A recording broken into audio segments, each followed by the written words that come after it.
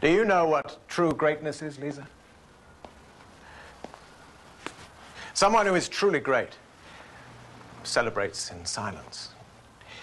He doesn't hold up his trophy to the world. Do you understand that? True greatness is completing a task that others have found impossible. I am going to do something that many have tried,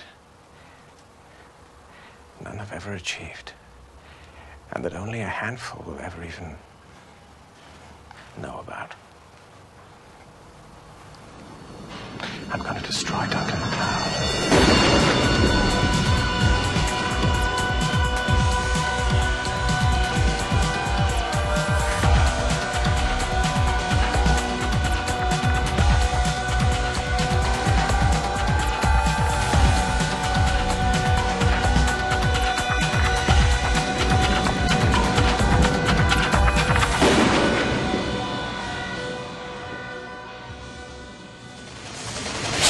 This is the moment. This is the time. This is Can we just get back to All Right? the Highlander Rewatch Podcast. Welcome, everyone, to your favorite weekly Highlander podcast. I'm one of your rewatchers. I'm Keith. This is Kyle. This is Eamon. And welcome to this week's episode. Before we get started this week, we had some big thank yous. We wanted to thank some of the amazing fans and listeners that have contributed to our GoFundMe page. If you're interested in contributing to it, we are raising funds to kind of fund our trip to the Highlander 30th anniversary gathering this December in Lakeland, Florida. We have a booth there. We're going to be doing some live podcasting. If you haven't seen already, we actually have a really exciting show with F. Braun McGash and Anthony DeLongis that we're going to be doing a roundtable discussion with them. Sword Maesters. Yep, the Sword Maesters themselves. So that's going to be a lot of fun. And we're looking to kind of bring you as much content from the convention as we can. So anything you could give would really be appreciated. So we want to thank first Vincent S. He gave us $20 and he said, "Wish I could go, but hope this helps you guys your guys' trip." I'm not able to read. Reading sucks. So our first donation was from Vince S. He gave us $20 and Thank he you. said, "Have a good time." He did not say that. Stop whatever I'm doing. We're going to get into a groove very soon, guys. I promise. Yeah, you think so? There's a groove in the not so distant future. Thank you very much. Thank you very much, Vince. Thank you, Vince, for $20. Also, Matthew W. gave us $100. Whoa. 100 clams. That's pretty epic. It is. And he didn't leave us a message or anything. Oh. It's like, he's like, I don't need to leave you anything. He's like, just take my money. Money speaks volumes. Exactly. Money talks. Bullshit walks. Right, Matt? Exactly. Louder than clams. And then finally, we want to thank Andrew K., who gave us... Andrew WK? Yep. Andrew gave us $200. Whoa. That's like crazy epic. Yeah, your generosity is the stuff of legends. And he wrote to us, "You're not taking Eamon, are you? I mean, that would save you some money right there." That's a great idea. I'm going to be remotely podcasting. We're actually going to bring Burt Lambert. Yeah, Eamon, you can stay home, but Burt Lambert is coming. I So, don't know what Andrew, that thank you like an insane amount. That's like a lot of money to give, and we really appreciate it. And Andrew, you're always like very vocal on Twitter, which is great. One of your early tweets to us was a picture of you in a hospital bed. Do you guys remember? Oh, right, yeah. And he had like a gash across. He's like, "Oh, I'm doing my best Kurgan impression." And I open up the tweet, and there's like a hole in his neck. And I was like, "Jesus Christ, are you okay, man?" I don't exactly know what happened. Some sort of accident. But Glad you're well. yep, we are glad you're well enough to send us those bucks. You're the hero we deserve. Absolutely. And the one we need right now. So, Yes. thank you to all our, I guess, sponsors, you'd say, and we'll have something special for you coming your way when the GoFundMe campaign kind of wraps up. We'll send you guys all a little special thank you from us, from the bottom of our hearts. Mine's actually gonna be from the top of my heart. I don't dig that deep in my heart. Skim it from the top. Yeah, just It's whatever muck is up there. Yeah, take the pond scum from the top of my heart and give it on. Heart scum. Yeah. But thank you all. Yes. Appreciate it. You are wonderful. So we have a lot of exciting stuff planned for this episode. We're going to be giving you, of course, our classic IMDb descriptions, and we'll be doing an in-depth review of the episode Counterfeit Part 1. We're going to be talking more about our Crossing Swords roundtable discussion with F. Braun McAsh and Anthony DeLongis, and we're going to have an amazing look at the Highlander catalog, play a great Highlander-themed game, and go behind the scenes with executive producer Bill Panzer. Panzer Dragoon. There we go. So let's get into... Wow, I haven't thought of that for a long time.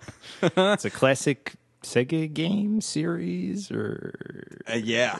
I mean, classic is overselling it a little bit. It's kind of like an on-rails shooter with dragons. sounds good. Sega. Bringing it back. So this week's episode is Counterfeit Part 1. And this is exciting. These are the last 2 episodes of the second season. We've made did it. We're almost there, guys. Yeah, I can't believe we're only in the second season, honestly. Me neither. that's and you know what that means? crazy. That the third season's coming. Oh, and And that means that Highlander 2 is coming. That also Ooh. means, though, that we're going to need to get people's proposed suggestions for redoing the Highlander original motion picture. That's going to be very exciting. That's right. We are- 200 words or less. So it's 500. 500. 500 words. Whoops. But yes, we are hosting a competition for you to submit your pitch for what a new Highlander reboot would be like. And it's due at the end of our second season, and it's 500 words. And just treat it like it's a pitch to a studio. So let us know kind of your plot synopsis, and we're going to be reading them on air, and we're going to be doing our own as well. And we're going to choose the best reboot suggestion, and they're going to get kind of a cool prize pack from us. That's going to include some of Eamon's awesome art, a new DVD release of the 30th anniversary edition of Highlander, and maybe some other stuff. It's going to be Yeah. exciting. So send those submissions to HighlanderRewatched@gmail.com and take a look at our Facebook page for details. It's going to be great. We won't pick our own as the winner. Unless all of the other submissions are terrible. Sorry. But seriously, bring your A game. This is no joke. All right, Counterfeit Part 1 originally aired May 16th, 1994. It was directed by Paolo Barsman. We just saw him recently. He did Legacy with Amanda. A very good one. A very good episode. And this season he also did like The Darkness, on which we bid a fond farewell to Tess. But she's back. Oh, Spoiler. yes. Special guest star. This episode was written by David Tynan, although he only wrote the story for this episode. He did not actually write the screenplay. He did the screenplay for the next one, Part 2. And I don't know if we've mentioned this before, but like David Tynan did pass away fairly recently. I guess he died maybe a couple years ago at like 62. He was pretty young, but he had penned like many television shows, ranging from like Flash Gordon, Poltergeist, obviously tons of episodes of Highlander. Anyway, that's David Tynan, voice of Highlander. This episode, though, the actual teleplay, was written by Brad Wright. And you might recognize that name because he's the guy who created Stargate SG-1. Oh, wow. Oh, awesome. Yeah, right? So, the entire kind of Stargate TV universe, which is pretty cool. This guy is responsible for it, so... And I think this is his only Highlander episode. Wow. He was on to bigger and better things, right in Stargate on Showtime. Was it on Showtime? It started on Showtime, and then it kind of traveled around. Because there's like a weird like nudity and stuff like that in the first episode, and then like it very quickly vanishes. Oh, I might have to check out Stargate SG-1. Right. Mostly just because you like Episode Richard 1. Dean Anderson. That's right. Is he the one that's naked? Yeah, it's just this straight alien brain. He puts his wiener through the Stargate. This episode guest stars Martin Cummings as Pete Wilder. He's done a bunch of TV and stuff. Peter Hudson, he's back as Horton. Yeah. And so I just wanted to give flesh out, I guess, Peter Hudson's, bio a little bit here. We don't usually talk about him too much. This is from his IMDb bio. He grew up in Africa, the Middle East, and South America. Peter was educated at the universities of Exeter and East Anglia in England, became a teacher of literature and French before becoming an actor. Now based in France, he has filmed extensively worldwide in Turkey, Israel, Canada, the Ivory Coast, and more. He writes, directs, and keeps bees. Wow. Wait, he's a beekeeper? Apparently. So this guy's pretty epic. I mean, he's a highly educated. Like most beekeepers. Yeah, Yeah. most beekeepers. Sherlock Holmes Yeah. retired to be a beekeeper. That's right. What? Yeah. Didn't you see Ian McKellen's movie? What's it called? Mr. Holmes, I think. No, but in Sherlock Holmes, yeah, he's a beekeeper in his old age. Anyway, that's pretty cool. I don't know. Peter Hudson's the man. He like grew up all over the world and like is a smart dude. And but yeah, he's still acting, but mostly in like French productions, it seems. Ah, oui. This also stars Peter Rutherford as Denny Ponence. It's his last IMDb credit, sadly. Oh. He died at 58. Oh, bummer. That's my note on that. And then Milani Paul as Lisa Hale. She's not done much, but she is the wife of Adrian Paul. Oh, wow. Yeah. That's How about something. Interesting. I also watched the credits to see if they had, how am I forgetting her name? Vandernoot. Yeah. I was like, is her name in the opening credits, or would that be a spoiler? I don't think it is. It is isn't. No. So that's pretty That's smart. Smart of Yeah. them. Yeah. Smart. And now, of course, for the IMDb episode description. It's a good one. Sock it Not to as me. good as the next one, but this one's good. Horton, an old mortal enemy, puts a criminal through plastic surgery to make her look like Tessa. That's it. That's it, and also like is kind of not the full plot of this episode. Like that's like going on in the background of this Yeah. episode. This episode's more about Pete, Yeah. Pompadour. who's not mentioned at all. Yeah, that's that's a great point. Let's do it, guys. Let's do it. Episode 21, Counterfeit, Part 1, The Counterfeiting. Yeah, the counterfeit. So the episode opens in front of like one of those paper screens in like a very Japanese looking setting. It's awesome. Yeah, for some reason, I don't understand why the setting is there, but it's a great setting. I You're, liked it a sitting lot. At one of the, Yeah. the knee-height tables, and like it's great. Yeah. and you see a man in a Canadian tuxedo receiving $10,000 from Horton. That's right. And a burn. Yeah, a Sick burn. Why was it they didn't hide Horton in this episode? Yeah, Like, yeah. they just, right off the bat, I guess it's because they reveal him in, was it Unholy Alliance Part 2 at the very end? Like, they show he's alive. Right. Yeah, there's a growl, and it goes Yeah. up to his eyeball. Yeah. So I'm glad they didn't try to, like, hide him again, because that's, Yeah, like, that we've would've seen been that silly. before, and it's Yeah. like, let's just get Yeah. to the plot, please. But then you're like, oh, this is going to be good. Horton's back in play. Yep. Does anyone else think? I mean, this will get more fleshed out as the episode goes on, but we come to learn that this Canadian tuxedo man's name is Pete. He's asking for $10,000 to do this job, and he's aggressively underpaid. Yeah. yeah. So like, because the very first thing they had to do is they burn his him, wrist yeah. with like a flaming hot poker, And they don't- that's the first thing he has Yeah. to do. And they don't tell him, like, they're Even- doing this. Right? You consider it the first bit of earning your pay. Yeah. It's like, ugh. Like, they just continue to beat him, like, every, like, meeting.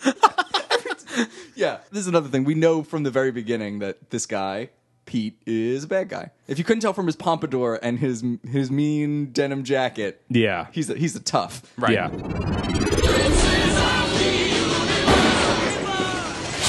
Hey, rewatchers! If you want more exclusive Highlander content, make sure you follow us on Twitter, like us on Facebook, and stay tuned. You get the up-to-date GIFs, clips, videos, and other exclusive tidbits, not to mention some original artwork. And head on over to iTunes or Stitcher and leave us a 5-star review. Those reviews really help get our podcast in front of more people. So that's one of the best ways you can help contribute to our podcast. And if you want to contribute in a more monetary way, head on over to GoFundMe.com/rewatchers. And you can contribute to our GoFundMe campaign to go to the Lakeland, Florida Highlander Convention.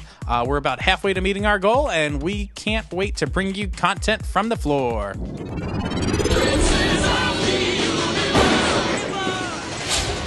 So in our next scene, we're at the carnival. Yeah. And I laughed out loud. when Yeah. this- The classic carnival music is playing again. yep. Yeah. It's there's a very- lot of music going on right now too. This, Because it's layered over the bridge from Princes in the Yeah. Universe, and Well- it sounds insane. this whole like carnival scene has every song that's like been used in Highlander. Like there's a scene where he's like walking through the carnival escaping some goons, which I guess we'll talk about in a minute. But they like layer in like that weird rock song where Mac's like driving around like looking for somebody, and there are all those homeless people. I forget what episode it is. That was but, a like, Chris Ainscow. Was that his Yeah. name? Or what's his name? Yeah. like they play that song. They play like all these songs that they've used, and it's really weird. It reminded me of a Quentin Tarantino. It reminded me from Kill Bill when like the bride's like in the club walking around and you can hear the music going in and out. Not done that well, but You know what it reminded me of? When Data listens to 4 tracks of classical music at once in Star Trek. Yeah, That's what reminded me of. it's it. quite the cacophony. Yeah. It's completely nuts. Richie's like shooting. He's doing target practice. He's playing with a BB gun. I can't believe I'm at the circus. Yeah. Apparently, that first circus experience made a real impression on Richie. Yeah. 'cause Yeah. he's back. Alone. He's alone. at a carnival circus by himself, playing Winning- carnival games, winning bears. Winning teddy bears. and he has a pile of bears. So he's apparently Yeah. crushing it at this Yeah. carnival game. I'd like to mention there's a weird interaction. Well, Pete walks up to him at some Pete's point. behind him already. Right, like he's And playing they're like the shooting looking game. at each other. Yeah, they're flirting. Yes, right. So then Richie wins a bear, and he goes to give it to Pete. Yeah. And then Pete says, like, it's not my type, or not my type, or something like that. And at first I was like, oh, he means like he doesn't like that particular bear. And again, remember that all this music is playing in the background. And right at the moment Pete says, it's not my type, the chorus of Princess of the Universe goes, bring on the girls! So I was like, oh, this is weird. This kind of adds a weird meaning to this scene. Probably so- very unintentionally, but it's weird. So this guy's not into bears. He likes Yeah. But we will see their bromance. He likes twinks. not a bearman. Oh, wow. Yeah. Layers. They're layers. They and are layers to layers. this thing. But we will see their bromance blossom through this episode. Like literally come to full bloom. Well, the bald guy comes and Yeah, shoots, and speaking of bears, Richie. this white supremacist. Yeah. appears. Richie sees a Watcher tattoo on his wrist and gets suspicious. And then a very ugly dude like flanks him on the other side. Yeah. This dude's face looks like the aggro crag. And it's like he's now being flanked by these two kind of mean looking gentlemen. So Richie kind of starts just walking away calmly, like Yeah. he's trying to, evade them. Right. He finds his bike's tires have been slashed. So then he ends up like taking off across like the bumper car Yeah. court. What do you I call thought it? he was just gonna ride the bumper cars. Yeah. The Watchers He's just get like- in another one and like chase him. Like, hey, this is a great plot of a Scooby-Doo episode we're writing. So they start shooting at him, like they're chasing him down the street. Yeah. These goons. There's like a bunch of them now. Well, they don't start shooting at him yet. Right. They're chasing after him, and then Richie at first tries going into this church, which is that's locked. I not don't know a- why he wants to go to this church. That's a bad idea. Like, that's how they got Darius. Darius. The Darius. But then Pompadour Pete rolls up on his motorcycle and like just kind of nudges them all over. Yeah. Somehow he just like comes up and like kicks his leg out, and they're like, ah. And it's after Richie hops on his bike that they start shooting And Pete gets winged. Yep. in the wing. Peter Wingfield. Buh. All right. So after the scene, we are on the barge with Mac, and Mac is like mending Pete's arm. Because this will be called into question later. It is a very real wound. This is not like a fake wound. Yeah. He says, like, it's just a whatever. I don't know what he says. Yeah, I forget what that word was. Yeah. Not a flesh wound, but Yeah. he calls it something. like that. Yeah. Then but Mac notices the scar that Pete was given, which is like on his wrist where a Watcher tattoo might be. Mac immediately notices. Also, now they are both wearing Canadian tuxedos. Yes. Yeah. This is like one of the most denim heavy scene this show has ever had. So Richie is smitten with Pete. He's like, this guy was awesome. Like, you should have Yeah. seen his moves. But Mac is not trusting of him. I just want to play this clip. I love Richie's response to maybe it's a burn, because the way he delivers this line is incredible. He's got a scar. So? Like he had a tattoo removed, and not very long ago.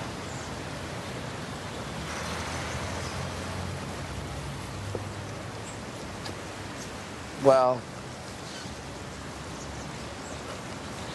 maybe he's got a burn or something.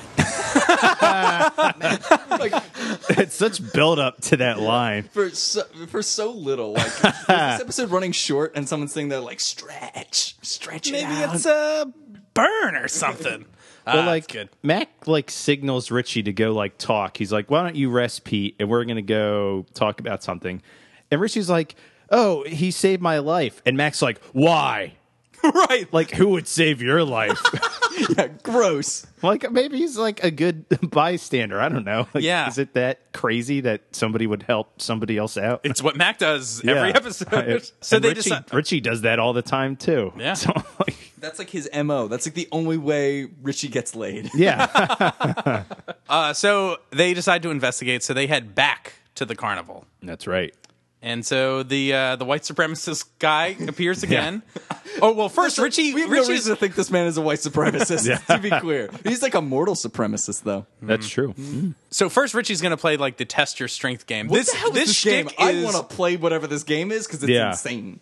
It has like a weird like weight on a rail or something. It's like test your strength air hockey edition. Yeah, What is like this not a thing? vertical test your strength, like a horizontal one. Is that how they do it in France? I don't know. I don't know either. These are the differences that separate us, guys. That's right. So Richie sees the bald guy, and he like takes this weight and is gonna like bash his head. Yeah. Yeah, Richie's gonna like murder test the this guy. Yeah. Mac steps in and is like, "Oh, look, do you have any tattoos?" And the guy's like, "Yes," and he just has like this amorphous blob of a tattoo. Yeah, on this his wrist. Yeah. I didn't get because they showed the full Watcher tattoo earlier. Right. So I'm like, what happened? That was fake. Oh, that was fake. Yeah. and like this he one's had- also fake. But Oh, it's- right.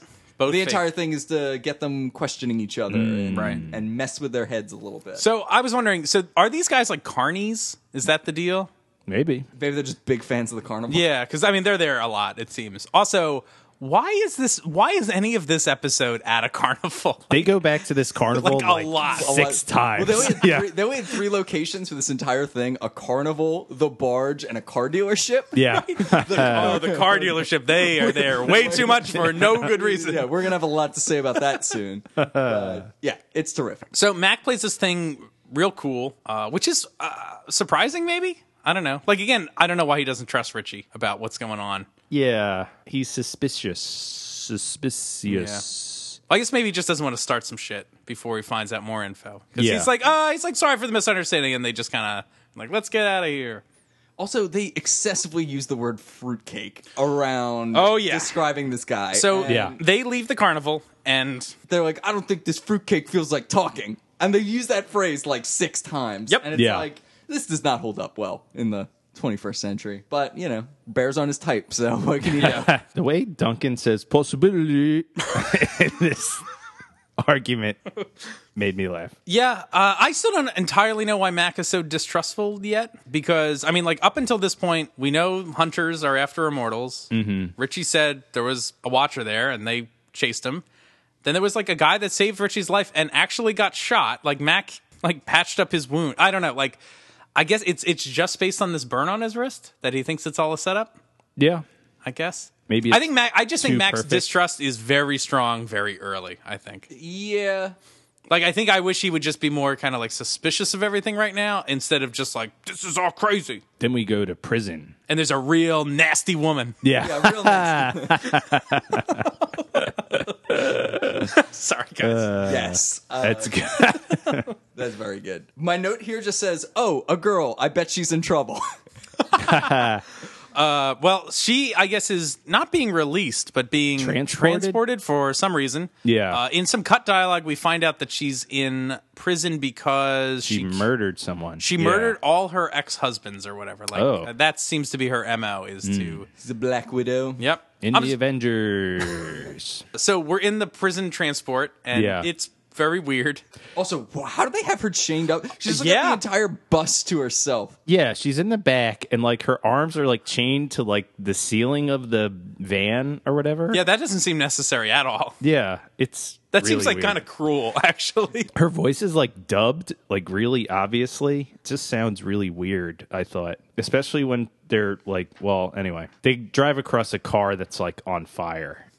But like when they drive by the car, she's like, let it burn. I gotta go to the bathroom. And she's like also trying to like sexually entice these drivers, right? Yeah. Like she's like making cat sound. Like Yeah. she's like purring.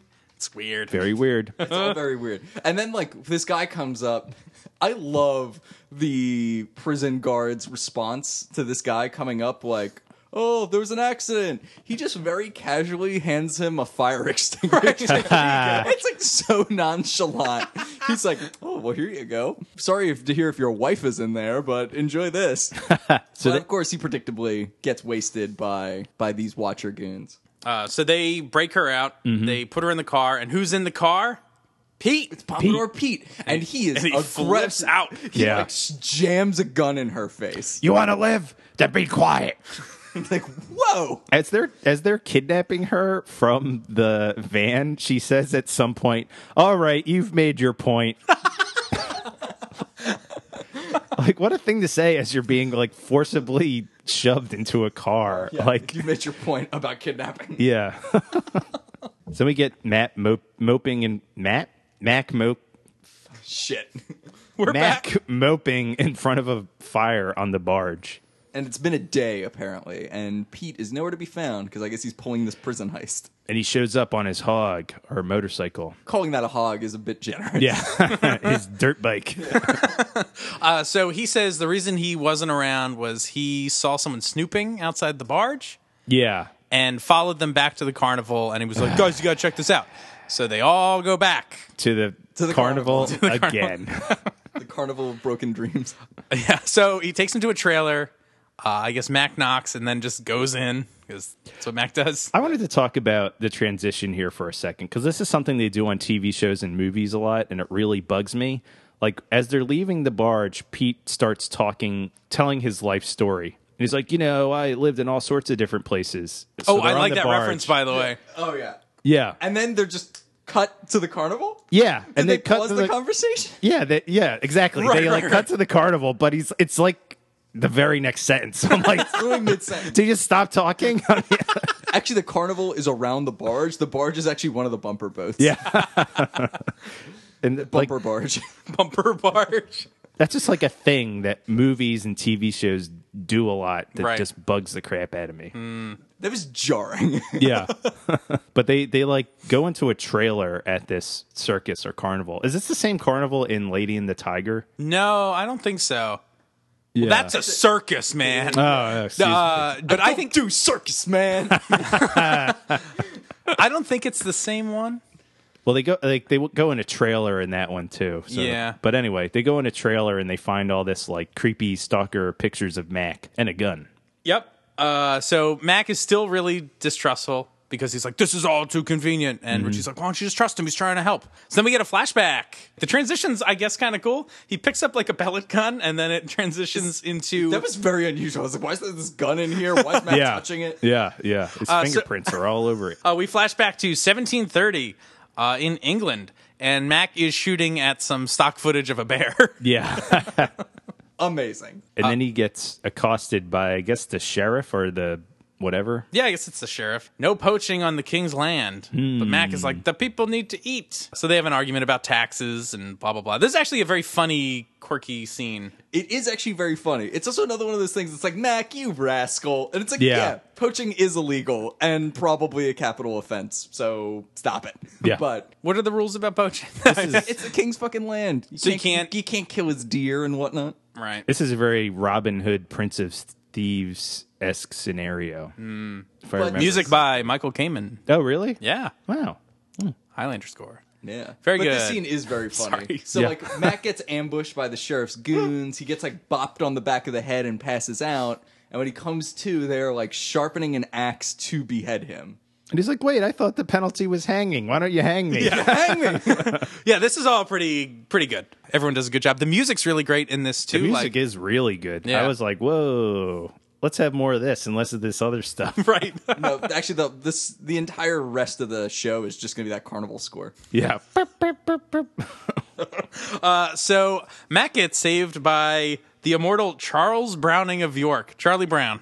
You can't say much over. That's good. And so this guy just starts taking out everybody. Well, he like shoots one of them and then Mac beats up the rest, Right, right? yeah. Yeah. This guy is like this giant, affable giant man wearing an orange shag carpet. Yeah. So they become fast friends. They are at a tavern later. They are getting really drunk Oh, they're Yeah. getting good and wasted. and yelling at waitresses. A lot of use of the word wench. in this Wench, right? scene. Lots of More wine, wench. Yeah. And then they have this very sinister interaction where he's like, well, surely your life is worth more than a jug of wine. It's worth 2 jugs of wine. But there's like a sinister edge to it. But this Yep. is all still like really good. Like I like seeing the like fun Mac. Yeah. This Drunk old Mac. drunk Mac and like kind of goofy, silly Mac. It's good. yeah. I mean, well, Charlie Brown brings that out of him. Yep. So say we all. Also, just to bring this bear theme keeps coming back. Richie Ryan in Yeah, the bear. that's- Bears aren't his type. Then he shoots a bear to feed all these people. And then the guy's like, "Oh, you're a bear." And he's like, "Max, like, are you talking about me?" Yeah. That's, Wow. Lots of bears. A lot of bears. All bear. I'm liking this. Yeah. So later at the same tavern, like everybody is passed out. Yeah. It would seem. So Mac's Mac, sleeping on a table. right. And then suddenly a sword comes into view, and it is Charlie Brown. It's like it was like a trick to get Mac's quickening. I have no friends. Yeah. He yells. So he's about to kill Mac, and he says at some point, he's like, I don't want to waste the quickening. So let's just... I was confused about that. Okay, so we kind of haven't seen this in the show before, or have we? So in the episode The Sea Witch, what's it? Alexei gets killed not by Mac, but by like a boat propeller. Right. But Mac receives his quickening. Yeah, but like sort of by Mac. Kind of, right. But it's like not by his... Well, it's kind of by his hand, I guess. But Right. this guy's implying that like these mortals will have killed you. But like he was like in was there. buzz proximity. Yeah. And I guess he wouldn't have gotten it. I don't know. This seems like the writers haven't quite figured out what they wanted, or this is just shorthand for we need to get to this part of the plot. Yeah. Yeah. Or maybe he just wanted to be sure he got Mac's quickening. Yeah, It's weird though. but I guess we can count this as one on the quickening count for Mac. We don't see guess. the end of the fight, but I'm Yeah. going to assume that Mac wins. Yeah. Yeah. He survived, certainly. So I like this flashback in general. I think it's good because it does like inform the character's motivation in the present. Right. Which is because sometimes these flashbacks are just kind of like, like they're just kind of mood. Like this is like Mac got in a situation where he trusted somebody he shouldn't have trusted before. because they saved his life and used that as leverage. Right. So this is pretty good. It is good. It's very good. Yeah, yeah. And also, this guy was a lot of fun. This like big giant Charlie Brown man. He like really is like a bad dude when he flips the switch. Oh yeah. Like he's pretty scary. It's like I have no friend. So he really is like Charlie Brown. Yeah. Yeah. Oh, He's had how some I serious hate depression him. and Yeah. existential problems.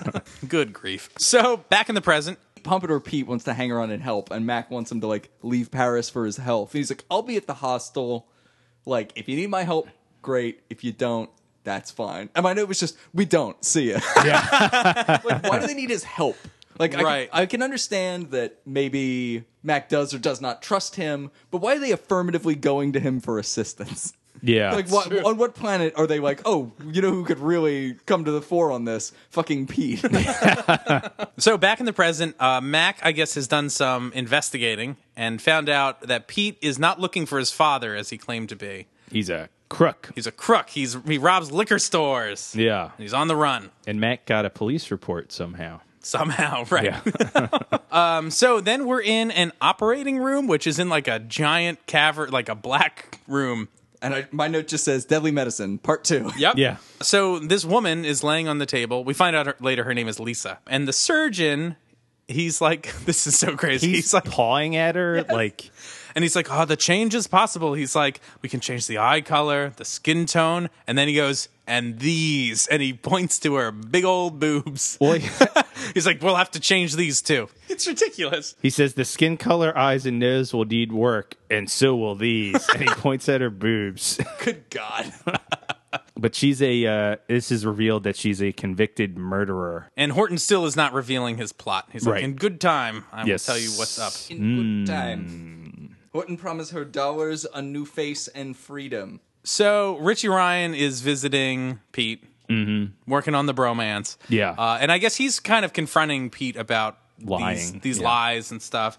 And Pete's like, oh, I didn't want to make you like an accessory if you knew about it, this and that. Yeah. And he says he also got the burn from his bike manifold. Yeah. Yeah, he was like changing a tire while the engine was hot Right. and tapped it and got so- a nasty burn. That's kind of how Pete smooths over all this stuff with Richie. Yeah, but Richie's still like, you're a robber and a parole jumper? Perfect. I was Yeah. worried you were a watcher. Well, I think they intentionally made a character. Pete feels like Richie. Like, Right, Yeah. because Richie is a burglar. Right. I mean, they ride the same sort of dirt bike. Like, Yeah. Richie's got a red one. He's got a blue one. They're both totally rude dudes with daddy issues. And they both enjoy a beer. They're drinking beers. Like bros do. Yeah, you know, like dudes. Okay. Meanwhile, Mac is investigating the scene of the crime. This is a weird scene. This Yep. is highly unusual. Yeah. So the scene opens with Mac outside of a church, and he picks up a handful of stuff off the ground. And I was like, what is that? looks like just rocks, and then he throws them down. It's the bullet casings, right? Yeah. It's like no one called the cops about this apparently. Apparently not. Yeah. The shooting, even though, as we're about to find out, a priest fucking witnessed it. I don't get this priest thing at all. Matt comes in and starts questioning him. He's like, "Oh, did the bell ring yesterday or whatever?" Yeah, because I guess the implication is this guy rings the bell, so he's up in the church, like the tower, so he can see what's going on. Yeah. And so Father Andre says he did see something unusual. People shooting at each other. Yeah. But he's like acting all suspicious. Is he like afraid? I don't know. In the script, there's a cut bit of dialogue where Mac is like, "Why didn't you tell the police?" And the father basically is like, it's not really my world, not my concern. And it's like, what? That's like, that is like categorically different than like someone coming in for confession Yeah. and you being like, oh, there was a crime outside the door. Like, you're allowed to report this. Yeah, there's a attempted murder that just went on, just so you know. But this guy's got all sorts of details.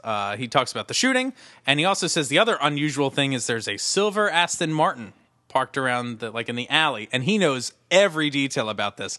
Why? Because he has a collection of Model cars. micro machines, like on the ground, like in the churches, like right there. Yeah.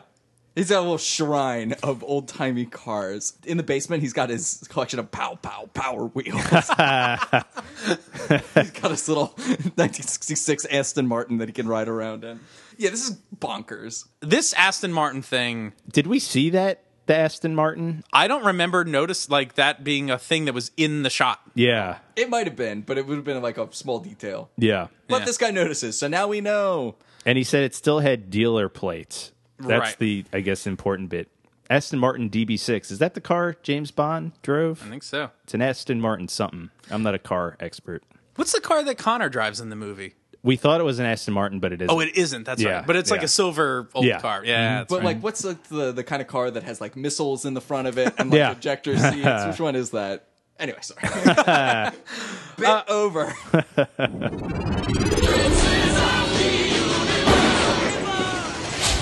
Hey, rewatchers, have you purchased your tickets for the December 3rd and 4th 30th anniversary gathering in Lakeland, Florida? That's right. It is the 30th anniversary of the original Highlander movie, and we're going to be celebrating in style. That's right. The rewatchers are going to be in Lakeland, Florida, podcasting live, and we're going to be meeting with a lot of the guests of the show. Adrian Paul's going to be there, Elizabeth Grayson, John Mosby, Efron McAsh, and Anthony DeLongis. It's going to be a really great time. We can't wait to go, and we hope to see a lot of you there. So if you haven't purchased your tickets already, make sure to head over to the website and grab either a day pass, a weekend pass, make a whole awesome family vacation out of the 30th anniversary Highlander gathering. We can't wait to see you there.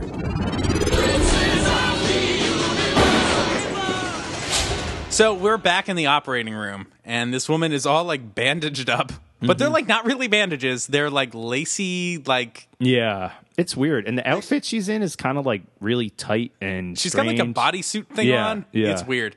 They I have put in my some notes. paper mache on her face. Yeah. I have in my notes, like later when she wakes up or whatever, like she looks like Woody Allen in the movie Sleeper. Yeah. Like he's got this like crazy Yeah, silver yeah. bodysuit. It's ridiculous. Watch that movie.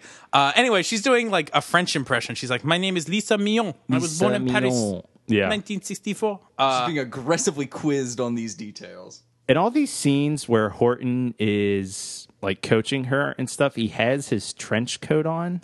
That's right. And I was like, he's like a cartoon character. Like, he's always wearing his trench coat. Like, they're indoors. It's probably hot. And he has his trench coat on. We missed one even more puzzling thing about that interaction with the priest. When he leaves, the priest is like, "Are you a policeman?" And he's like, Oh, "No, yeah. I'm an immortal." Yeah, that's Fuck is this?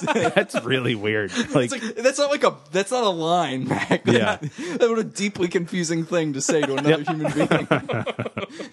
I do have a lot of problems with like Horton's plan in general, but there's like kind of like they tried to explain it away in a bit of cut dialogue that's in the script. So during this whole like training of Lisa Millon, he explains, he's like, "We've thrown men at McLeod, we've thrown guns, he always survives, but everybody has a weakness. You just have to find the right weapon." So anyway, it's weird that they cut that because I think that does kind of help explain, like, hey, This just keep absurdly shooting, circuitous keep shooting. Really, because like the shooting actually worked out pretty okay. Like, remember that time you did shoot Mac and drop him into an elevator shaft? Yeah. That worked great. So we're at an Aston Martin dealership. That's right. This is a big set piece for this episode. Yeah. This is like the only set piece for this episode, and the douchiest car dealer in the world is there wearing shades indoors. That's right. Well, Mac is explaining to Richie that he found bullet casings. And like at this point, I was like, oh, that's what he was picking up in the street. Because I was like, what is that? Like, I don't know. It didn't read well. But he could tell they were like not Blanks or- live or something. Yeah. Or blanks or No, I think he's suspecting that they were blanks because he couldn't find any bullet holes. Which also, Well, like, that's the thing. It's like those bullet holes would be so far away. it's like, yeah, I combed for blocks. yeah. Like, and also in that scenario, like firing in like a city, like you might never find those bullet holes. Like, you know what I mean? Yeah. Ever. Yeah. Anyway, we find out that Pete, I guess also in Mac's investigation of Pete's police report, finds out that he had no tattoos. In prison, right? Right. Yeah. I thought that was a cool little bit. Right. So it's like, Yeah. well, what's this burn about then? Yeah. That means it's probably real. Like he's telling the truth. Yeah. Like in favor of Richie. Right. Like they didn't burn something off. So Mac wants to find whoever bought a silver Aston Martin recently because he's thinking about buying one too, and he's interested if it's worth it. Yeah. And Richie's thinking about buying a $400,000 Lamborghini. But he forgot his wallet at home. The laughs. What's the car dealer's name? Oh, we'll find out in the next episode. I think we find out. Let's the save recurring that. character. Stay tuned. Yeah, because when they drop that, it's like that's his name. Oh boy. Yeah, like of all the people to become recurring characters, it's the fucking car dealer. I hope he's in future episodes. That's how they solve every mystery from now Yeah. on. It's like, what car do they drive? And they're all new. yeah. They're all classic vintage cars. So The shooter was driving a Model T Ford. Yeah. Which also there is one in the car. there's like dealer. 3 of them. Yeah. Back in the operating room, this person is in bandages the entire episode. Yeah. Who is Andy Warhol? Right. Who's Kandinsky? I don't know. Yes, you do. We've been And then the answer to we've been over Manet. the answer to who is Kandinsky is an artist, and Corton goes, brilliant. It's like, you got it. Like, I thought he was being sarcastic. I thought he was being do you think he's sarcastic? Yeah, he's like, I think that was him like, fuck you, be serious. What is it? A sword? I think it's equivalent to that. Madison Square Garden. Who is Andy Warhol? That made me laugh because it's like Andy Warhol, like the most obvious artist. Like, That's like arguably maybe one of the most famous artists of the 20th century. yeah, She should know who that is, yes, right? She should know who that is. Like, no matter what. Like, Kandinsky, that's getting there. That's like, but Mac tracks down the The Macatrack. Mac. So he found the car. Yeah, and then Horton's like, "It's showtime." Right. He says that right after somebody stopped me. Yeah, smoking. Yes. I like this little bit though. They like go up the steps, and Mac is like on one side of the door, and Richie's still on the steps, and then the goon opens the door, so he like covers Mac, and Richie's like, "Oh, looks like it's just the 4 of us," and then Mac like comes from behind and Yeah. kung fu's these guys. Yeah. It's great. Also, I love the interaction they have right before this, where he's like, Mac wants to go in alone, do the Batman thing. He's like, oh, everyone who's immortal, raise your hand. Yeah. That's a good bit of dialogue. Yeah, And yeah. it's like good to like reaffirm that their relationship is changing. Definitely. This is the beginning of like the solid Richie Mac relationship. Yeah. Like where we're moving kind of past, I think Richie is like a little kid. Like That's another thing. they're getting into it now. It's good. Yeah, Richie dresses pretty slick in this episode. I like noticed he's in like kind of frumpy like street clothes, and this one he had like a black shirt with a belt buckle and nice shoes. Nice jacket. Yeah, And Richie holds his own too in the fight. Like, Yeah. As opposed to a lot of other episodes where Richie gets pounded mercilessly into like a table. yeah, Mercilessly. yeah. I think Richie does a great job in this episode. Just Stan Kirsch, I think. Oh, yeah. yeah. He has a lot of opportunities in this 2-parter to kind of strut his stuff, and I think he does really well. Yeah, this might be the best Stan Kirsch we've seen, I think. Yeah. There's a lot to sink his teeth into, like emotional, like there's a range of stuff. Like he gets to be funny, there's like stakes for his character, and like it's good. He's Kirsching it. Kirsching it. So the circus. they go into this building, and this is where the operating room was, which is like this set is, or it's not. This location is awesome. Yeah. It's this huge like cavernous room. Yeah, It's like all brick. yeah. I don't know. It's nice. It's cool, and they find Pete. there. Yeah, and he's been pounded mercilessly. Yeah. Poor Pompadour Pete. So another box ticked in Richie's column. Yeah. Because Richie's like, does he have to take a bullet to like prove that like he's on our side? Foreshadowing. Oh, Yes. Also, I'm bringing it back again. This is a lot of shit he's taken for $10,000. Yeah. Like he's been beaten up multiple times. He's been shot. He got burned. Yeah. He has to wage this campaign of deception against these people for days at a time. This is especially because like Pete, as we'll find out, like he is just like a like he's just a common criminal. He does not hold the philosophical underpinnings that Horton, like he's not like a watcher that is like, no, this is like for a cause. He's willing to kill somebody for $10,000, like as we'll later find out. Yeah. this is like a big job. You also have to participate in that prison heist. Like, Yeah. this is a lot for 10 G's. Or he's like threatening a woman he never met before. Like, yeah. Mac's still suspicious, though. He doesn't buy it. because the blood isn't congealed or something. What if they just beat him up? Like, that's what I don't understand. Like, why couldn't they have just beaten him up? Like, Well, before I think he also argues that they don't like leave their mistakes behind. Yeah. You also interrupted them. Yeah. Right. You also came there and beat them up. Yeah. So, there's that. Maybe the argument is they would have just killed him at that point. Like instead of leaving him behind, they just shoot him Oh, and yeah, be like, "Oh, yeah. we're done." Like so he can't. He's here. Get rid of him. Yeah. Yeah. That makes sense. I Does guess. it? I don't know. It's again not like the clearest cut answer. But like you saved, it's like he's blaming Pete for saving Pete. It's like, oh well, we saved him, and if they were serious, we wouldn't have been able to save him. Yeah. What? Now we get our intro, which is Horton's speech about greatness. Oh God, this is insane. And Horton is just like a super narcissist. Celebrating silence. Yeah, I'm going to do something no one's ever done before. I'm going to kill one guy. I'm going to kill one guy. It's so insipid. And like, what is? He's like, I will remember it every day and relish it. I was getting flashbacks of the films of Neil Breen with all these like bandage shots. I was like, Yeah. this is weird. Yep. A lot of bandage acting. Because yeah, it's like this woman Lisa is just acting in bandages like the Yeah. entire episode. I wonder who's actually in the bandages. Oh, do you think it's not her? I don't know. Do you think that's also why they didn't use like real medical bandages? Because it would be really uncomfortable for hours and hours. Probably. Because it is again just like this, Like sheer yeah. fabric. Somehow I imagine that's less comfortable. The sheer fabric. I bet it's like itchy polyester shit instead of like actual cotton bandages that are designed to be worn for long periods of time. Yeah. Oh, and I guess we And- should mention they put Pete in a hotel. Yes. Yeah. instead Get of him out of the taking way. him to the hospital. And Right. and Mac plants them with some false information. That Ah, they're gonna right. leave town tomorrow, but they're not. So back on the barge, Mac is listening to his favorite Sidney Bechet album. I guess. Yeah. I guess maybe he borrowed a copy from what was his name? From Marcus? Marcus. From Yeah. Marky Marcus. So it's this bizarre jazz terribleness, Yep. which is in the scene because he gets up and turns the Yeah. music down. Yeah, like what is it with that? With like soprano sax and it actually being in the episode. It's weird. Well, he's like, all right, it's no circus music, so I'm gonna turn this off. Richie comes in and they argue about what Pete's role in this whole thing is.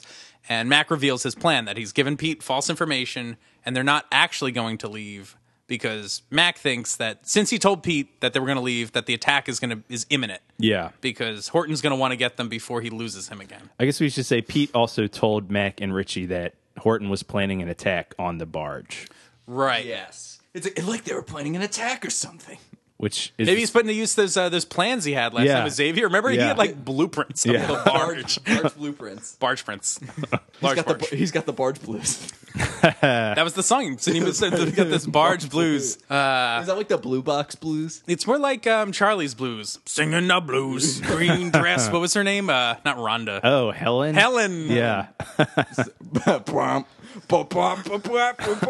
Taking the blues. Because you want to get close to her. Say no more.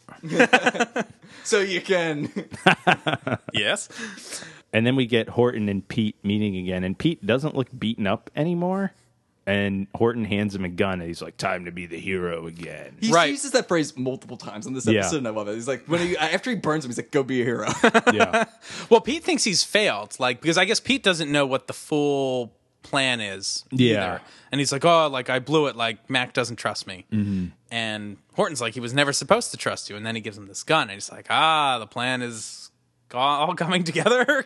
yeah. Why do you think he's Divide giving him and the conquer. gun? Does he think he's supposed to shoot Mac? I think he does. I think so. Yeah.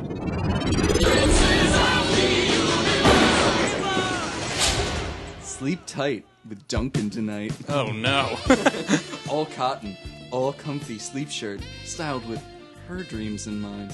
Be swept off to sweet dreams in these gloriously comfortable, quality 100% cotton sleep shirts, each boldly adorned and knee length. One size. Knee length? There are options, though. I dream of Duncan, sleep shirt, and sleep socks. Okay, he's a dream. So now take him to bed every night of the week. Boy. Yeah. Or really comfy, all cotton sleep shirt and extra cushy sleep socks combination lets anyone you're sleeping with know exactly where your heart lies. Oh, that's weird. Not recommended as tactful anniversary or honeymoon sleepwear. Duncan sleep shirt, scoop neck with screened roses and hearts framing a hot, flash-inducing image of Duncan. What? That is 100% real. Did not change that at all. Hot flash inducing? Yup. Also, it's like this weird little shrine-looking thing covered in roses and whatnot, and then there's a heart-shaped image of Duncan in the middle of it. Duncan Sleep Socks features Love Duncan screened in red, above knee length. Oh, so that you'll be fully covered Oh yeah, because you have the T-shirt that goes below your knees and the socks that go above your knees. There you go. Then there's also two variants. There's the eyes. There's the eyes for you sleep shirt, which is like a silhouette of Duncan's face, and it just says Duncan with a long squiggle that leads to a heart. And then there's a Duncan the Legend sleep shirt, and it just says Highlander with like a picture of Barbarian Duncan. Wow. This is like the most lecherous thing ever, right? Like, Yeah. who's this for? And the hot flash bit? That's weird. Like a hot flash This is for middle-aged ladies that are This is like are tired of their marriage and And it says not a tactful anniversary gift. not not a tactful gift ever. not recommended as tactful anniversary sleepwear. Do you think anyone that was married or in a relationship ever bought that, or it was only single people that bought that? Well, did your grandma buy it, Eamon? Because I feel like this was for her. Maybe. Like, how much does this cost? Let's see. Oh yeah. The T-shirt first. I'll say $35. $35. It's below knee length. You know how much fabric that is? How much 100% cotton fabric that is? Come on! I'm gonna say $20. Ooh, Price is Right rules. It is $24.95. Oh, wow. Actually, regardless of rules, Eamon still wins. See, Eamon, you can win at things. Yay. How much do you think the socks are? That's the tricky one. Do they have any special Above features? knee length. They're above knee length. Do they have like the rubber soles? You know those like Oh, yeah, bedtime yeah. socks that Yeah. have like little grippies on the Little bottom? grip- Little socks. grippies.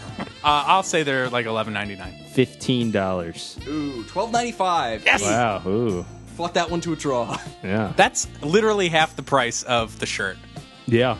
I have some math problems. The amount of fabric going into this, it's not add up. I have some math problems. Little grippy. Where are the grippies? Hey, sleep tight with Duncan tonight. What's it? And these pictures are sexy, I'm assuming? These pictures are sexy. They're not sexy. One is just a picture of Duncan's face that you can barely see because it's kind of washed out.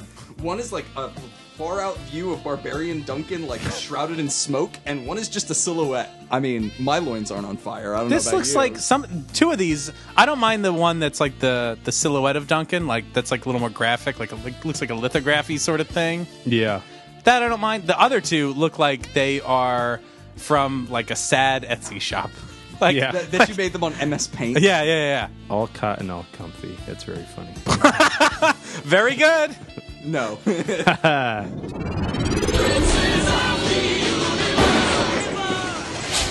So we're at the barge. Mac and Richie are on a stakeout, and they're waiting to see if what happens. Pete pulls up. This is, I think, pretty good tension between Mac and Richie, because Richie's argument is that if Pete isn't part of this whole thing and there is an attack about to happen, we're just letting him walk into it unprotected, and we didn't warn him or anything. Yeah. And Mac is like, well, no, he is part of it, and he's there to do the attack. Yeah. Right. Which also, what's Richie's theory as to why he's here? Yeah. Why does he come? Oh, that's because he's supposed to be in the hotel, and Mac and Richie are supposed to be out of Town. Or so, as far as he thinks, they're gone. Like, why is he there? Yeah. I don't know. Just a thought. Also, side note, what happens to that gun? Because as we're about to find out, Richie and Mac, scuffle over this. Mac's like, trust me. A car pulls up. Pompadour Pete's talking to the people inside. He's like, no, trust me. Just wait. And they shoot Pete. Pete dead. But then they don't find the gun. They don't look for the gun on him, and Yeah. Yeah, you'd think that would come up in a police search of the body, and Matt could maybe use that to his point. So I think the thing with the gun, if I'm remembering correctly, in the script, it's taken out. When Horton slides the gun to Pete and it's like, you got to be a hero, I want to say Pete remarks that the bullets are blanks as well. Oh. So I don't think he's giving him the gun to have him shoot anybody, but showing him, I'm going to shoot you with blanks. So I think that's what's going on here. I see. So I feel like somewhere in the script it's mentioned that there's a gun that has blanks. So I think Pete's wise to what they've been doing. Because that's what they did the first time. I mean, they shot at him with blanks. But then how did he get the bullet hole? We're still not sure about that. Because that guy was an expert marksman. So Pete's dead. So goodbye, Pete. We hardly knew your dumb hair. Horton is watching. Yeah, with a kinda stack close. of library books. Yeah. He's got so many books. That's Yeah. his disguise. Yeah. And there's the tiger noise. So we're in the hospital, and I guess Horton is talking about Pete's mother is burying Pete today, and that she couldn't afford to fly him home. Also, another very quick funeral. I'm assuming this is the next day. But all I could think about, I was I guess Duncan didn't want to pay for Pete's funeral, even though Duncan was kind of in tatters over oh shit, I fucked up. Yeah. Because he paid for that other goon's funeral. Remember, was his name Tommy? Yeah. It was Tommy. In the his, Xavier- his epitaph. No. Oh. No, in the episode with Xavier St. Cloud, the very first time we see him. Oh, yeah. That guy. Oh no, we're gonna be rich. They look dead. That guy. That guy, he paid for that whole funeral, not for Pete. Yeah. Well, I think this is in the next episode, though, the funeral. Right, that's true. Yeah. But So, I do yeah. want to say this is the most attended Highlander funeral we've seen. Yes, There's not just one person. Pete was loved, But Max by still many. shows up late. Yeah. Lisa is ready. Lisa Millon. Lisa Millon. They So- start unwrapping her bandages.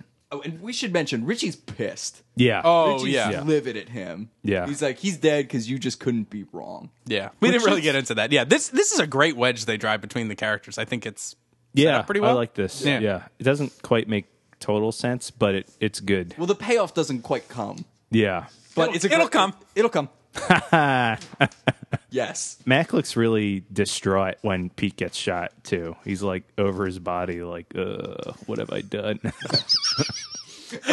Every day I'm going to remember and relish it. Also, Horton says, whatever else I do in life will never equal this. it's a Horton, you piece of shit. Yeah. Also, you've got a daughter. Yeah, the daughter thing is just She's gone. Yep. Yeah, it's whatever. She'd be great to have pop back up in an episode. Yeah. Oh well. Well, how about we take a listen to executive producer. Well, we Bill- didn't talk about the ending. Oh, of the sorry. episode.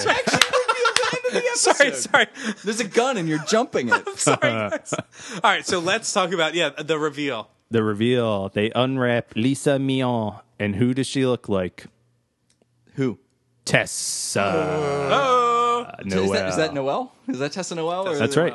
Yeah. So I guess. First Noel. Sorry. She's the second. Yeah, this is the second one. They don't get a song. Yeah, no song. The subsequent Noels. This is a One crazy. sings about. This is crazy. Go on, Eamon. This is nuts.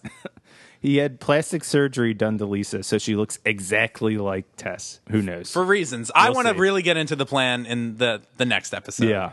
I want to really break this shit down. The Cause, next step of my amazingly circuitous plan. Yeah. and that's it. And then we get a to be continued. Bum, bum, Yeah. bum. Dun dun dun. You're saying, Keith. Oh, yeah. So do you guys want to hear from executive producer Bill Panzer? Now that we Yeah. know what the fuck happened in this episode. Yeah. Okay. Let's take a listen, guys. Well, contrary to all of the debate we had over the first two-part episode, the audience, you guys seem to like it. So we decided to try another one. And we thought this would be a time, we'd always tried to figure out a way to bring Tessa back. How could we bring Tessa back? Because she was so popular. It seemed like an eternity that she had been gone when it was really only 4 months or something like that. But we decided while she was fresh, we should bring her back. And What? it's amusing that Adrian's wife, Melanie, played Tessa before her makeover. And It's a sometimes makeover. Extreme an episode makeover. works so well, The and the experts. production runs so smoothly. There's really nothing really to elaborate on. The flashback looked terrific, and my only contribution was that originally when Adrian is shooting the rifle out of the present, which is our transition into the past, he was originally shooting a boar, and they shot a boar. Now, a French boar is smaller than an American boar. The boar was about this big. That's about so a foot I he's said, showing. No. Let's make it a bear. Let's get a shot of a bear. It's the kind of thing that's really a fitting opponent for our hero. When he's got a gun. But now, what this spiraled down to was people who, every time somebody said boar, we had to revoice them saying bear. So if you ever wonder what contribution the executive producer makes to a smooth running episode, that was it. That's some hard-hitting stuff. And there you go, guys. The reasons you tune in to this portion of the show to find out that French boars are tiny. That is insane. That is one of the most insane. It's the amount of time you spent talking about that. Yeah. Also, what an amazing amount of work for something that dumb. Yeah. It's like they had to go recap dialogue for that. Like you had to go ADR it because you're like, oh, boar versus bear. Very Count your good. feet. Part 1. Yeah. Hey, guys, you want to play a game? Sure.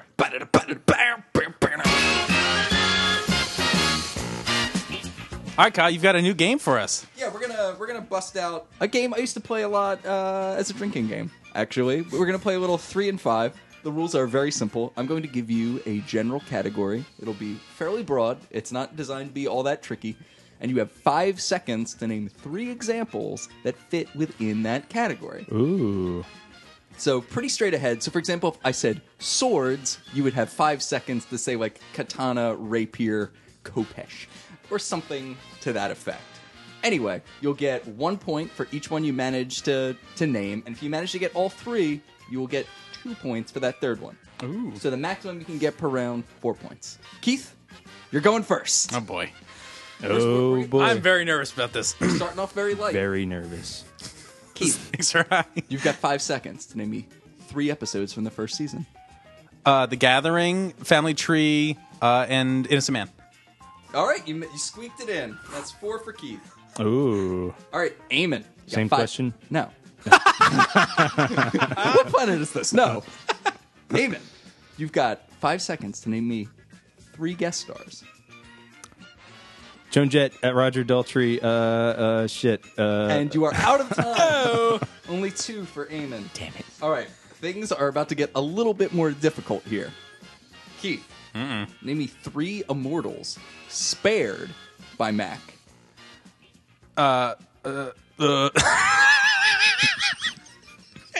0. Keith gets 0 for that round. Wow. And I know the answers. Just not in 5 I seconds. do. It's despite Not in all 5 evidence to the seconds. contrary. Damn it. See, the speed is what makes it I hard. know. Your brain locks up. Speed 2. Cruise control.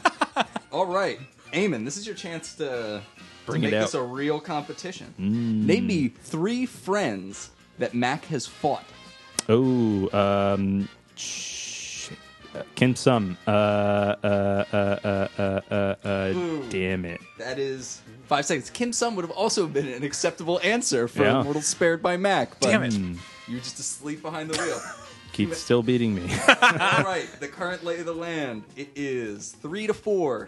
Heath, it's your chance to blow this thing wide open. Name me 3 watchers.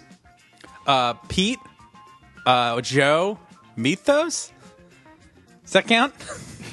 I'm not giving you Pete. Wasn't Pete? Pete's not a watcher. No. Pete, he got murdered. He had the files. He fell out of the closet. Wasn't that Pete? No, that was Josh. Josh! Oh, Josh! Damn it! Josh! It was Josh. Jerry! Mythos counts as a watcher? Uh-oh. I'll give you that one. All right. I'll give you that one. Eamon. Name me 3 people killed by the Kurgan. Castigear. Shit. Ramirez. I'll give you Ramirez, but that was a generous 5 seconds. Man, Yeah, you guys are bad. I'm just Wait, kidding. You and guys also on the Kurgan one, who's the third? That's the guy in Jersey, right? What's his name? Jersey Boys. Jersey Boys. I'm sure he has a name in like the, dumb extended, all that stuff. we talked about it. We Connor. did. Yeah. Connor, technically. Yeah, I guess he kind of does kill Connor. He Yeah. totally kills Connor. Yeah. He kills cousin Dougal, doesn't he? Or no? No. Who does he- Not Dougal. Oh, yeah, he kills one of those, though. Wait, Yeah. does he? Yeah. Yeah. Dougal. Cousin Dougal. Anyway, Keith, give me 3 nicknames we've given people on the show. Batmac. Tough guy. Mr. Tough Guy. Oh, God. I'm stuck. Damn it. Oh, only 1 point. Mr. Tough Guy. Mr. Tough Guy. That never happened. All I could think of was patron saint of the tough guys. And I was like, Richie's a tough guy. But we have never referred to him as Mr. Tough Guy. Man, this is hard. It is hard. It's pressure. Well, Yeah, you're like, you should be doing better. do a better job. Under pressure. Dude. All right, Eamon. Last chance to make it happen. Captain. Name me 3 Queen songs featured in Highlander. Princes of the Universe. I don't know the words of the songs. Who Wants to Live Forever? That's not what the song is called, though. And I don't know. Bring On the Girls? No. New York, New York, New York. Also, it is Shit. called Who Wants to Live Forever. Oh, Bring on the girls. this is pathetic. This was a good game, Kyle. I like this. This was a fun one. Keith, you got 7. Woohoo. Versus Eamon, you got 6. Oh, So squeaked close. it out. Keith is the winner. Yeah. Heyo, there can be only one winner. Me. And in this case, it's you. This So time. you came out big on that easy first season episodes one, and then really just dropped the ball on Immortal Saved by Mac. Really made it a competition. I'm still like, I gotta go through every episode one by one. You really just gotta methodically Yeah, I work guess through it. Joan Jett. She's one. Joan Jett. Spared by Mac. You just mentioned Kim Sum. Mm-hmm. There is, who else? Gregor. There's Gregor. Yeah. Ursa? there's Ursa.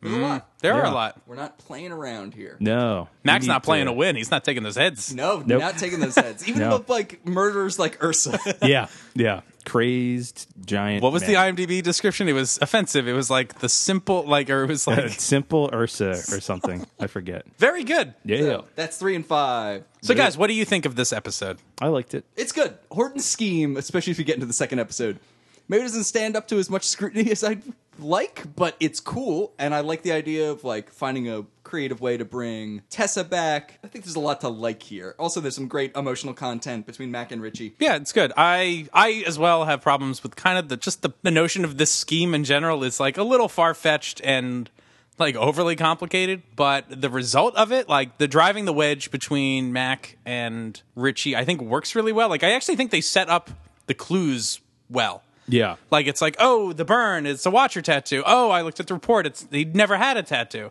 Oh, but he's a criminal. And it's like, there's a good back and forth. I think both of them have pretty decent cases to make why they don't trust him. I don't know. I still think Mac's a little too distrustful of Pete in the end. Despite the fact that he is in fact correct. Right. Yeah. But no, I think like that part of the scheme kind of works really well. And I like that it really sets Mac and Richie off. Like, actually, I feel like this kind of sort of breakup, if this was the sort of breakup they had midway through the season when Richie took Mako's head, like, this feels more satisfying to me than Richie got angry and upset and took somebody's head. But Right. Could have said Maiko on that nicknames question. Maiko. Yeah. There's so many good nicknames too. I know, we're great.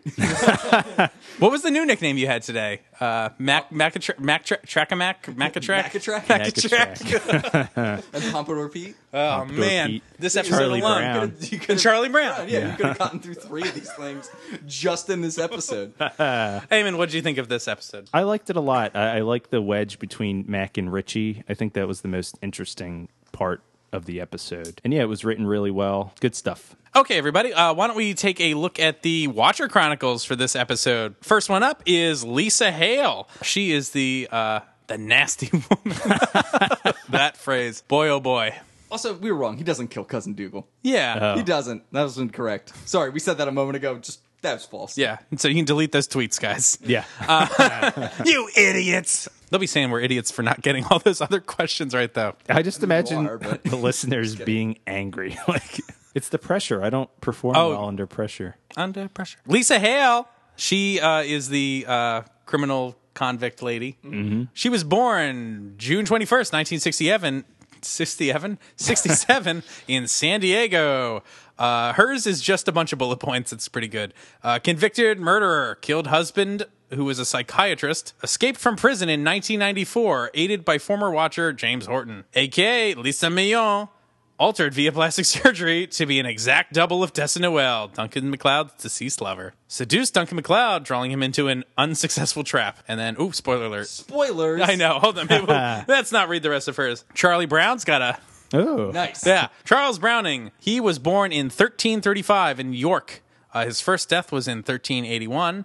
He was protesting unfair poll taxes in a peasants' uprising. That sounds like a good guy thing to do. Yeah. Well, I mean, he does save Mac from the kind of, shitty sheriff. And what kind of taxes? Poll taxes. Poll taxes. Is she a text to vote? What are they voting on? I don't know. I think it's a tax for any polls you might have. Yeah. A poll to hold up something. Like if you got like a flagpole. Yeah. That's You it. got a flagpole? That's a shilling. It's like in the movie Popeye. There's the tax for everything.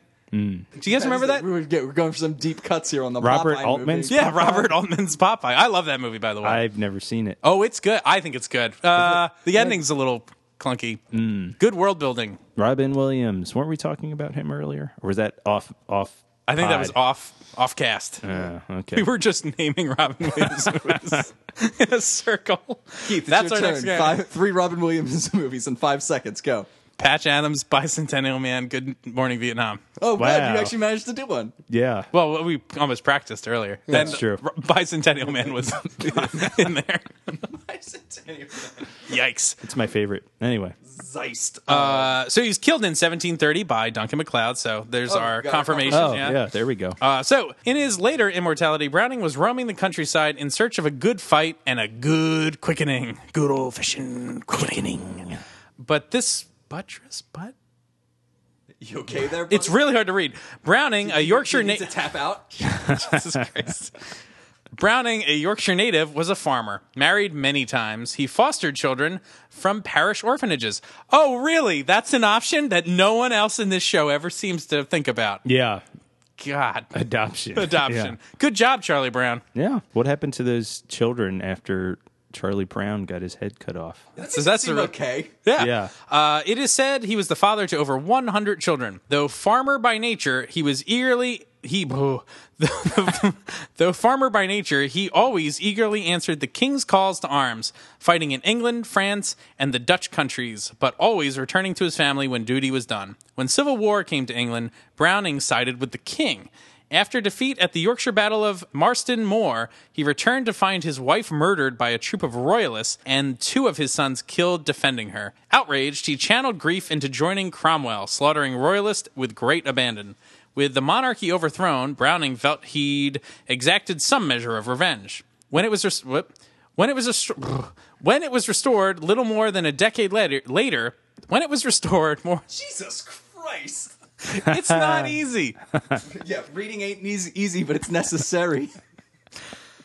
When it was restored, little more than a decade later, he felt betrayed by everything he believed and fought for. He stopped caring for anything or anyone, taking to the road in search of others of his kind. Ugh. I don't know. He sounded like a pretty good guy, and then kind of went off the rails at the end there. Yeah. He just kind of lost sight of things a little bit. So, Is Mac the Great Pumpkin? It's The Gathering, Charlie Brown. Very good. All right, so guys, wrapping up. Kyle, how many stuffed carnival bears would you give this episode? 1 to 5. I give this a solid 3.5 carnival bears. You know what? 4 carnival bears. 1 more carnival bear than Richie Ryan had.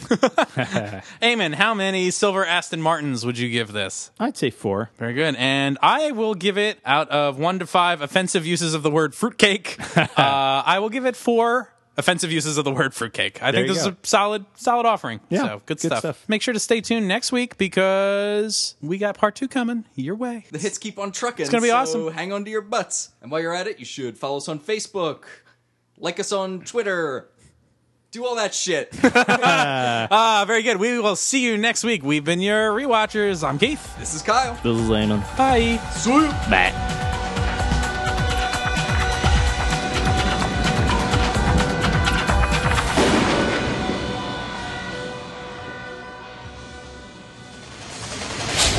Keith, do you want to pay money for a free podcast? Do I ever?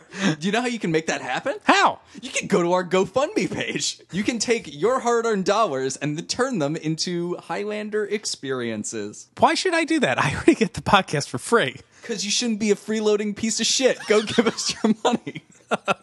I'm just kidding. We love anyone who listens to our podcast. But we love the people that gave us a lot of money, even more. Got that Andrew K money up in here.